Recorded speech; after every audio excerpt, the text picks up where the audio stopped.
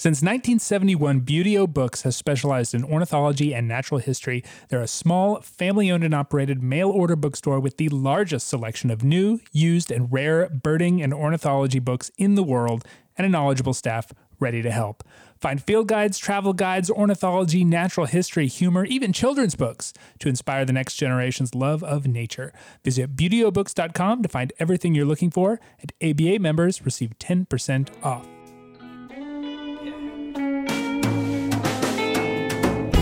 Hello and welcome to the American Birding Podcast from the American Birding Association. I'm Nate Swick.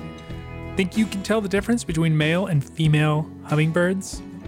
Most of the time you probably can. It's maybe an odd question to ask this time of year when there are so many young birds that in many, perhaps most of the ABA area hummingbird species tend to resemble the female birds, but that is not always the case. From the journal Current Biology, a study that looks at white-necked Jacobins. It's a widespread hummingbird species in the tropics. If you've birded anywhere between southern Mexico and the Amazon, you're probably familiar with the flashy blue-headed males with the snowy bellies. They are regulars at feeders and in gardens. As with many species, the female white-necked Jacobin, I'm going to go with Jacobin, tends to be more subdued. But unlike a lot of species, all juvenile birds, all young birds, look more like the males. That is the first odd thing about white-necked Jacobins. I got to make a decision on that one. The second oddity is that a not insignificant number of the female birds, up to 20%, so 1 in 5, retain that male plumage. And as they come into their adult appearance, these female birds look like male birds. In fact, they are indistinguishable, to our eyes at least, from the male birds. Of course, the question is, why does this happen? Well, in other species that have these sort of cryptic sexes, there's usually a mating explanation in ruff. Perhaps you've heard of ruff, the flashy European shorebird.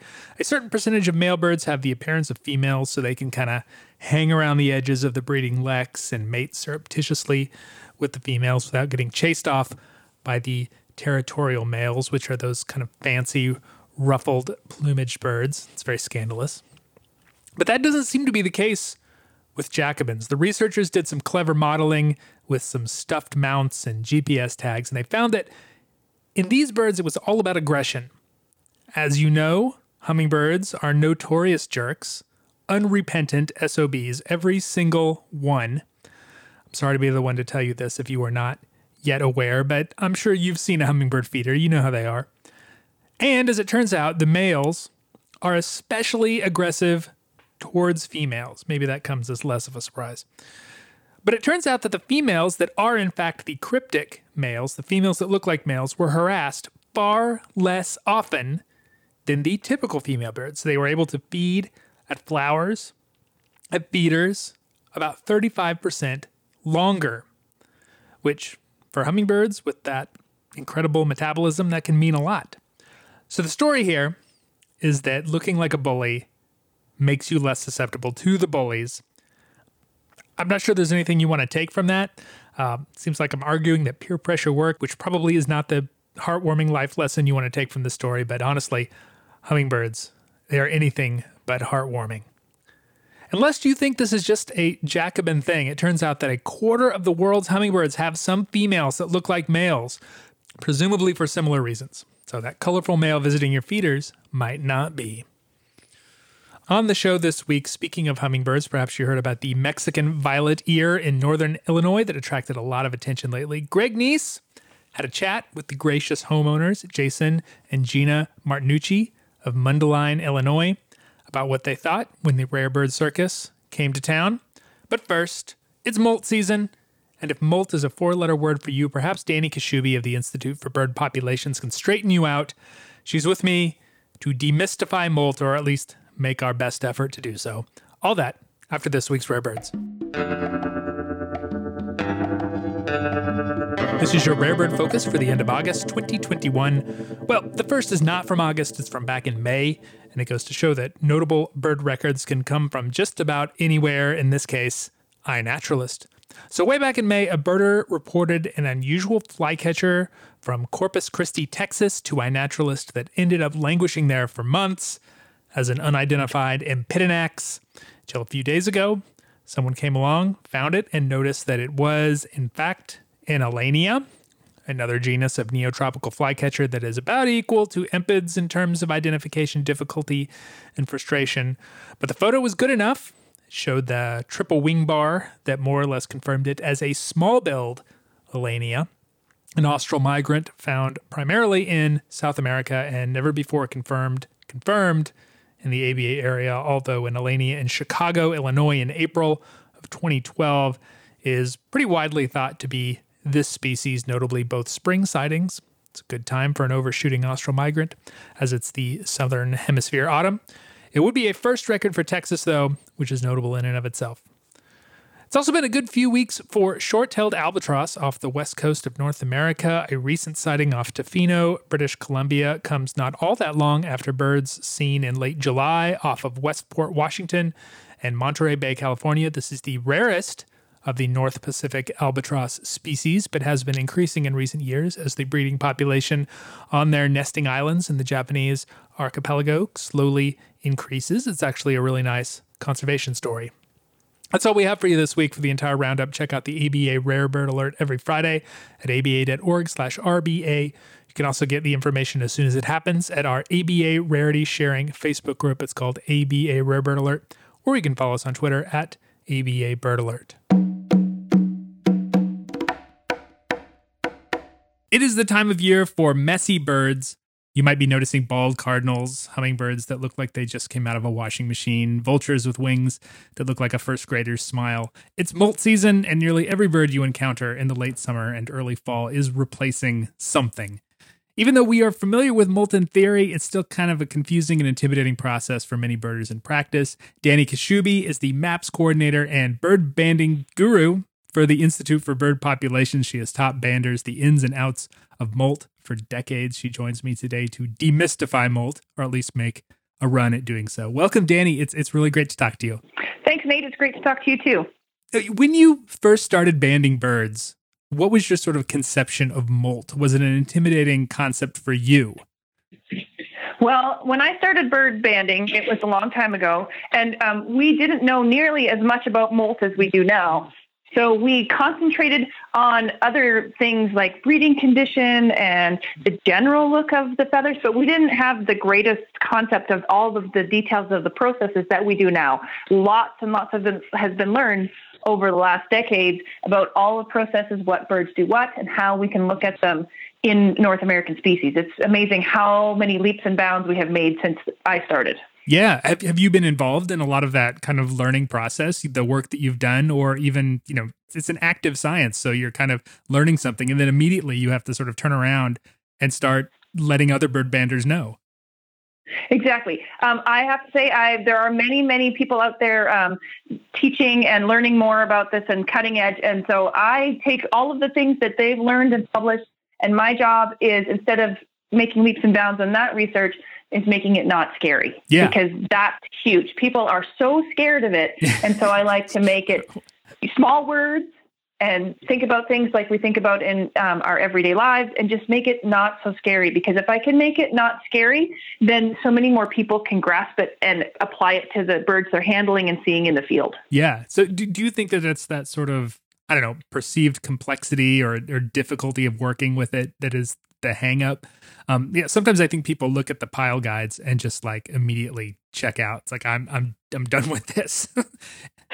It's scary. It really is. It's that big book, that big black book is very, very scary. And it's not written like a novel. You can't sit down and sit. There's a lot of terminology in there, a lot of shorthand, so that it's not, it's not a full encyclopedia volume and we can take it in the field. So a lot of shortcuts are taken there. And demystifying those shortcuts and making people understand the terminology and what words are important, that makes it so much easier to use that book and get over that fear and scariness of molt. Yeah. Can you sort of lay out the process of how an average passerine, to the extent that there is an average passerine, how their plumage changes over the course of a year? So there is an average, but every rule has an exception. Every single rule has an exception. Yeah. So we're going with an average, and there's going to be someone out there that says, that's not how I see it, but that's okay. Yeah. So every year, birds go through at least one molt, and we have named that one the pre-basic molt. And birds with kind of basic plumages, those, birds that look the same all year round, like a chickadee, they just do that one molt every year. And they do that usually in the fall, sometimes in the winter, but usually at the end of the breeding season is when they go through that. And they change their feathers, and they do it slowly through time. Then there is usually a second molt for I call them fancier looking birds, but things that look fancier in the summertime have brighter colors. Yeah, like your wood warblers or your, blue grosbeaks and buntings and things like that. And the tanagers, those tanagers, beautiful looking ones. They usually go through a pre-alternate in the springtime, which is, they don't call it the breeding one because it can be used for different purposes in different groups, but they go through a spring molt. So these birds, they're always changing their feathers in the fall, and then some of them change their feathers additionally in the spring just to spiff up for breeding. Yeah, the whole concept of like alternate versus basic has always been one that struck me as sort of backwards, though it does make sense when you think about like a basic plumage as a plumage that a bird holds for most of the year. Correct. Yeah, alternate is only for like 3 months, but because our brain sort of thinks of, that's the time, those are the months that the birds are out there and singing and most prominent, we think of that as like the main plumage when that's not really the case. Correct. And we see all of these birds with these alternate plumages. Most of them aren't here in the wintertime. Yeah. So we only see them in that beautiful, brilliant plumage. Maybe a couple weeks we see them in that more dull plumage, but we see them in that brilliant plumage. So we think they look like that all the time. Yeah. Yeah. It's funny how our brain kind of tricks us on that sort of stuff. Exactly. Yeah. Exactly. So what do you think field birders don't know about molt that they should know about molt? I think that they don't understand necessarily.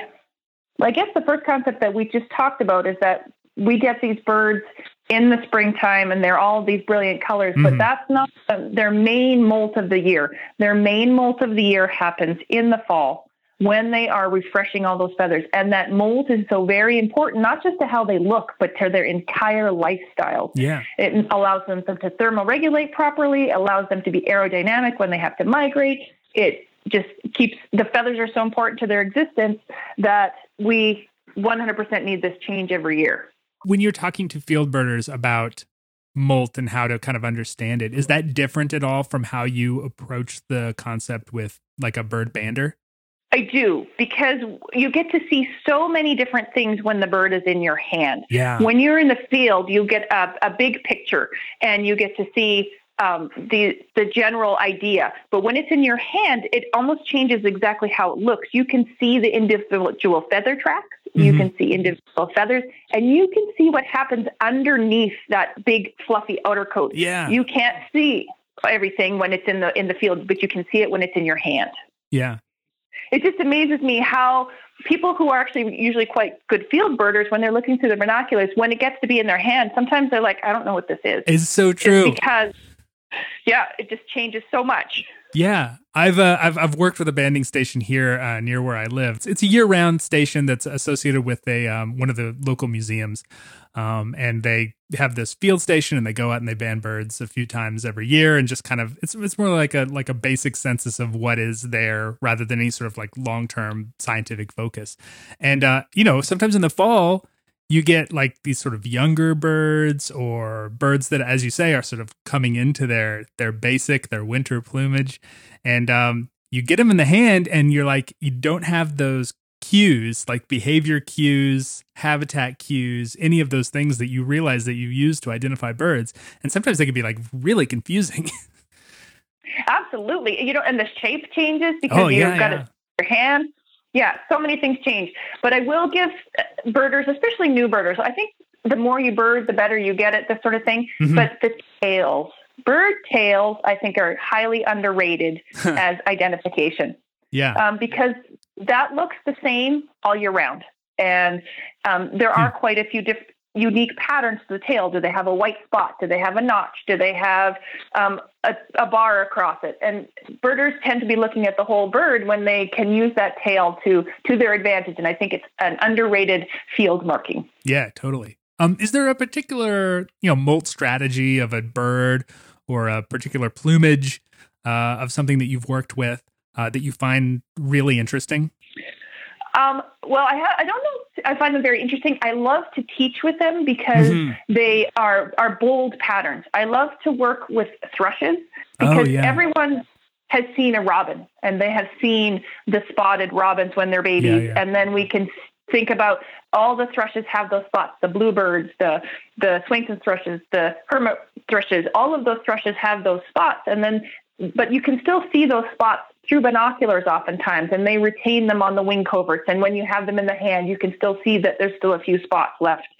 And so I love to use thrushes when I'm teaching because they're nice big birds. They're not intimidating. They often sit in open spaces where they're not, hiding behind a leaf, and you're like, what the heck is that thing? So I love thrushes for that reason. Yeah. When you're out setting up a banding station, do you sort of go in there thinking about what potential challenges, what potential molt you're going to see at any given time or place? You've probably banded birds all across the continent. Do you have to kind of reconfigure your mindset and your expectations based on where you are and when you are? The patterns are pretty consistent through many of the species, so I don't generally tend to think of that when I'm setting up a banding station. The thing I think about when I'm setting up a banding station is, can I catch a lot of birds? There's nothing worse than setting up a bunch of nets and having nothing caught. That's just, and I just get excited with whatever molt comes my direction. So we talked a little bit about the pile guide and this sort of this big, frequently intimidating sort of handbook. I guess it's more of a handbook. It's more like an encyclopedia of molt, especially for passerine birds and near passerines in North America. How do you approach that guide? How do you use it? And what are some of the molt tips that someone might be able to find kind of hidden in its pages? So first, when I'm teaching it, I tend to tell people stories about what the terminology means and where the terminology came from, so that they have those words already in their head even before they open the book. Then when they have those words and they see them like, oh, this is this word that came from this story. I know where it came from. I know how it came to be. And so then when I'm using the book is set up very rigorously into sections and the patterns that it's set up in, so that I know exactly even if it's a bird I don't see very often, I know where to look in the book. And I usually look at the molt section so I can see what patterns I can look at, where there'll be cues in the feathers that will tell me what the age is. So I start in the molt section, give it a quick review just to see where the exciting bits on the bird will be to help me age. And then I often look at the age sex section to find out what colors they'll be and maybe what shapes they'll be. So those are the two sections that I tell people to focus on. And I have a number of steps, like there are lots and lots of thoughts in there. So I tell people to slowly look at one thought, stop for a second, process that, look at your bird. And then as people get better and better, they can look at more than one thing. But when you are a beginner, you can't look at all the things at one time. It makes your brain explode. Yeah, it's a lot. What stuff in the pile guides do people tend to have the biggest hangups with, have the biggest problems with? Well, there's so many pieces of terminology. Yeah. And if they don't necessarily know, they need to know that terminology first. And if you don't need to know that terminology, there's words in there like it's a partial molt. And if you don't know what a partial molt is, you don't have a picture of that bird. And you think, it's just part of the bird molt. So it's no big deal. But when you say it's partial, it is very specifically defined as to what that means. And so if you don't understand that, then a lot of the rest of the important information is a wash. So you really do need to know your terminology. And it's very handily put on the inside back cover of the book, so that if you don't know, you can always go back and say, oh, that's what that means. And then that helps people dig into the depth and the meat of the pile guides. Yeah. What do you think that field birders can learn from paying more attention to the molt in the birds that they see? Are there identification clues that looking at a bird's molt or looking at the way its wing feathers are being replaced that will make a bird's identification easier than it might be otherwise? Some of the times it's not necessarily how the bird molts that will help you age it, but you can learn a lot about its life cycle. So if the bird is molting flight feathers, you can see it's molting its wing or its tail. Usually those are older birds, and you get an idea of what stage of life and existence those birds are in. When it's maybe got kind of a porcupine-y body looking thing, but all the wing feathers are in, that's a young bird. So we have young birds moving through. We can see what part of the life cycle it's in. Some birds molt on the summer ground, so you can say, oh, this bird was just breeding and I know it's done and it's finished its breeding for the year and now it's going to start moving through. So for field birders, it gives you a real picture as to where in the bird's life cycle it is. Yeah. I remember one, example of molt being really useful for identification, at least where I live in the Southeast, is in crows, like American crow versus fish crow. And I don't know if this is one thing I heard from one of my kind of early mentors of birding, and it's like American crows molt first. And so if you see a crow flying around in like July or August, and it's missing some wing feathers, then it's likely an American crow. But if you see a crow molting, I don't know, like in September, October, then it's likely a fish crow. I don't know how useful that sort of thing is. Obviously, it's always nice to have them calling at the same time, and maybe that helps as well.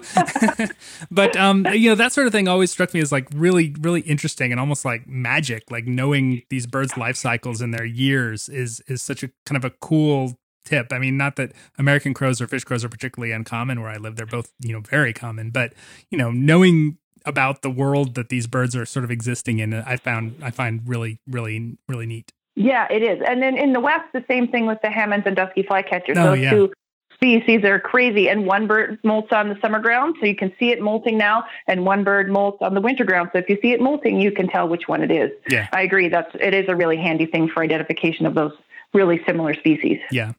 You've been a bird bander for a long time. I want to talk a little bit about kind of your bird banding experiences. What is sort of your favorite thing about banding birds? Well, who else gets to hold these amazing creatures? Yeah, I suppose that's the obvious one. Every time I have one in my hand, I'm like, this is a privilege that nobody else gets. I mean, to me, it's amazing to have them in my hand. And you can really learn so much about a bird just by having it in your hand. You can decide how old it is. You can decide what sex it is. I mean, if you have a catbird in your hand versus a catbird in the bush, you can tell so many more things when you have that bird just in your hand. And now we have so many more things once we have those birds in hands. We always put a band on them, but now you can take a blood sample and find out about its DNA. You can take a feather sample and find about its isotopes and where it winters. And you can attach a geolocator and actually catch it again another year and see where it's been. I mean, there's so many things that you get when you get a bird in your hand. Yeah. You talked about early on, you didn't take as much information when you first started banding versus what you are getting now. Yeah. So what is the process? You've got the bird. Like, what are all the things that you do with the bird now that are different than what you did back when you started bird banding? So I started a long time ago, and the Pile Guide at that point in time was about 3/4 of an inch thick, and it was a little red book. The Pile pamphlet.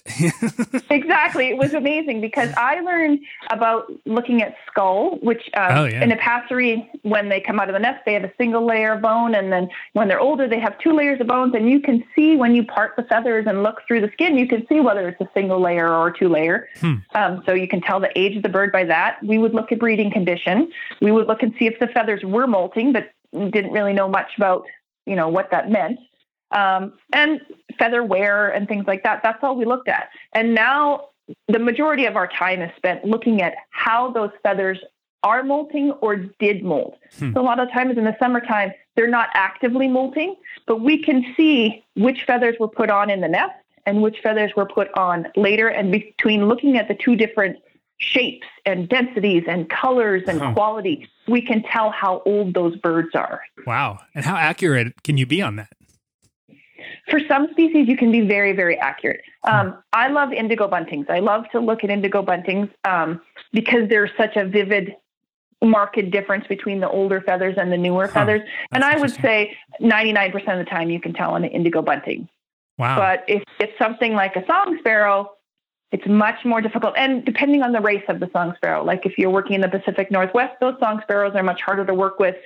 Their colors are much more similar than to a song sparrow in the Southeast. Yeah, I was going to say, is it like the vividness of the blue in an indigo bunting that increases as the bird gets older?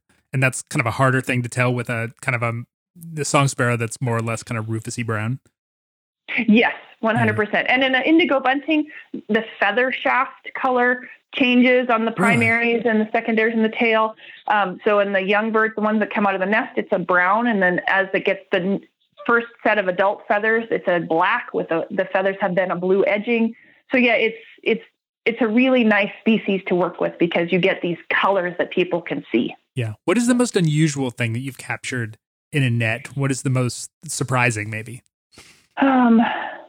The first thing that came to mind is I caught a chuck-willed widow one time, and I walked up to it, and it opened its mouth, and it hissed at me, and it changed in my sight from a bird with feathers to a snake. It was amazing how that hiss just changed everything. And then when I did take it out of the net, it was the nicest bird ever. But that hiss it was the scariest thing for a few seconds there. That's surprising because they're like shockingly large too. If you've never actually seen one, like I don't know, it's like sharp-shinned hawk sized or even bigger than that. I mean, sharp-shinned hawk is a little tiny thing, but like they're you wouldn't expect like a bird like that to be as big as it is. Right. It was just a great experience all around. I really loved it. I have banded in quite a few places, so I have seen some pretty amazing things. This year seemed to be the year of the golden wing, blue wing warbler complex. We got a lot of Brewster's and Lawrence's warblers. And those are always fun because, they're kind of like a mystery. Which bird do they look, what species do they look most like, and checking out their different feather tracts. Yeah. Dani Kashubi is the bird banding guru for the Institute of Bird Populations. She has taught more birders about molt than just about anyone. And now you, listener, can count yourself among that number. Thank you so much, Dani. This was a real pleasure to talk to you. It's been great, Nate. Thank you very much for having me. Hi, I'm Greg Neese, and I'm joined today by Jason. Jason and his wife, Gina, were wonderful hosts when last week a Mexican violet ear showed up at their backyard feeder in Mundelein, Illinois. Jason, I think that was Friday you said. What happened? Start from the beginning there. Yeah, so when we first noticed that there was a bird that didn't quite look like the other hummingbirds was that Friday. I think it was August 20th. I had been working from home that particular day, so I was able to sit closer to my deck and kind of watch the activity in the yard. And like I said, I noticed pretty quickly that the hummingbird was different from anything else that I had ever seen before, and that was primarily. And they really are. Yeah, it was really what it first had to do with was the size of it. It was just significantly bigger than any other hummingbird I've ever seen. So right off the bat, I was like, "That is the biggest hummingbird I've ever seen." So it caught my eye.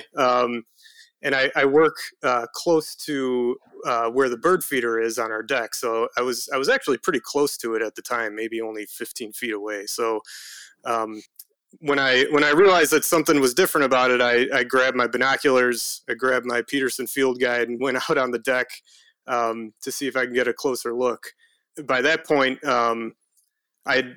maybe I'd seen it a couple times come to the feeder, and it was kind of in this pattern where it was visiting the feeder every 10 to 15 minutes. So it was there with a lot of frequency. So I went out and sat on the deck and waited for him to come back and grab my binoculars, and was able to get a much closer look at him through my binoculars.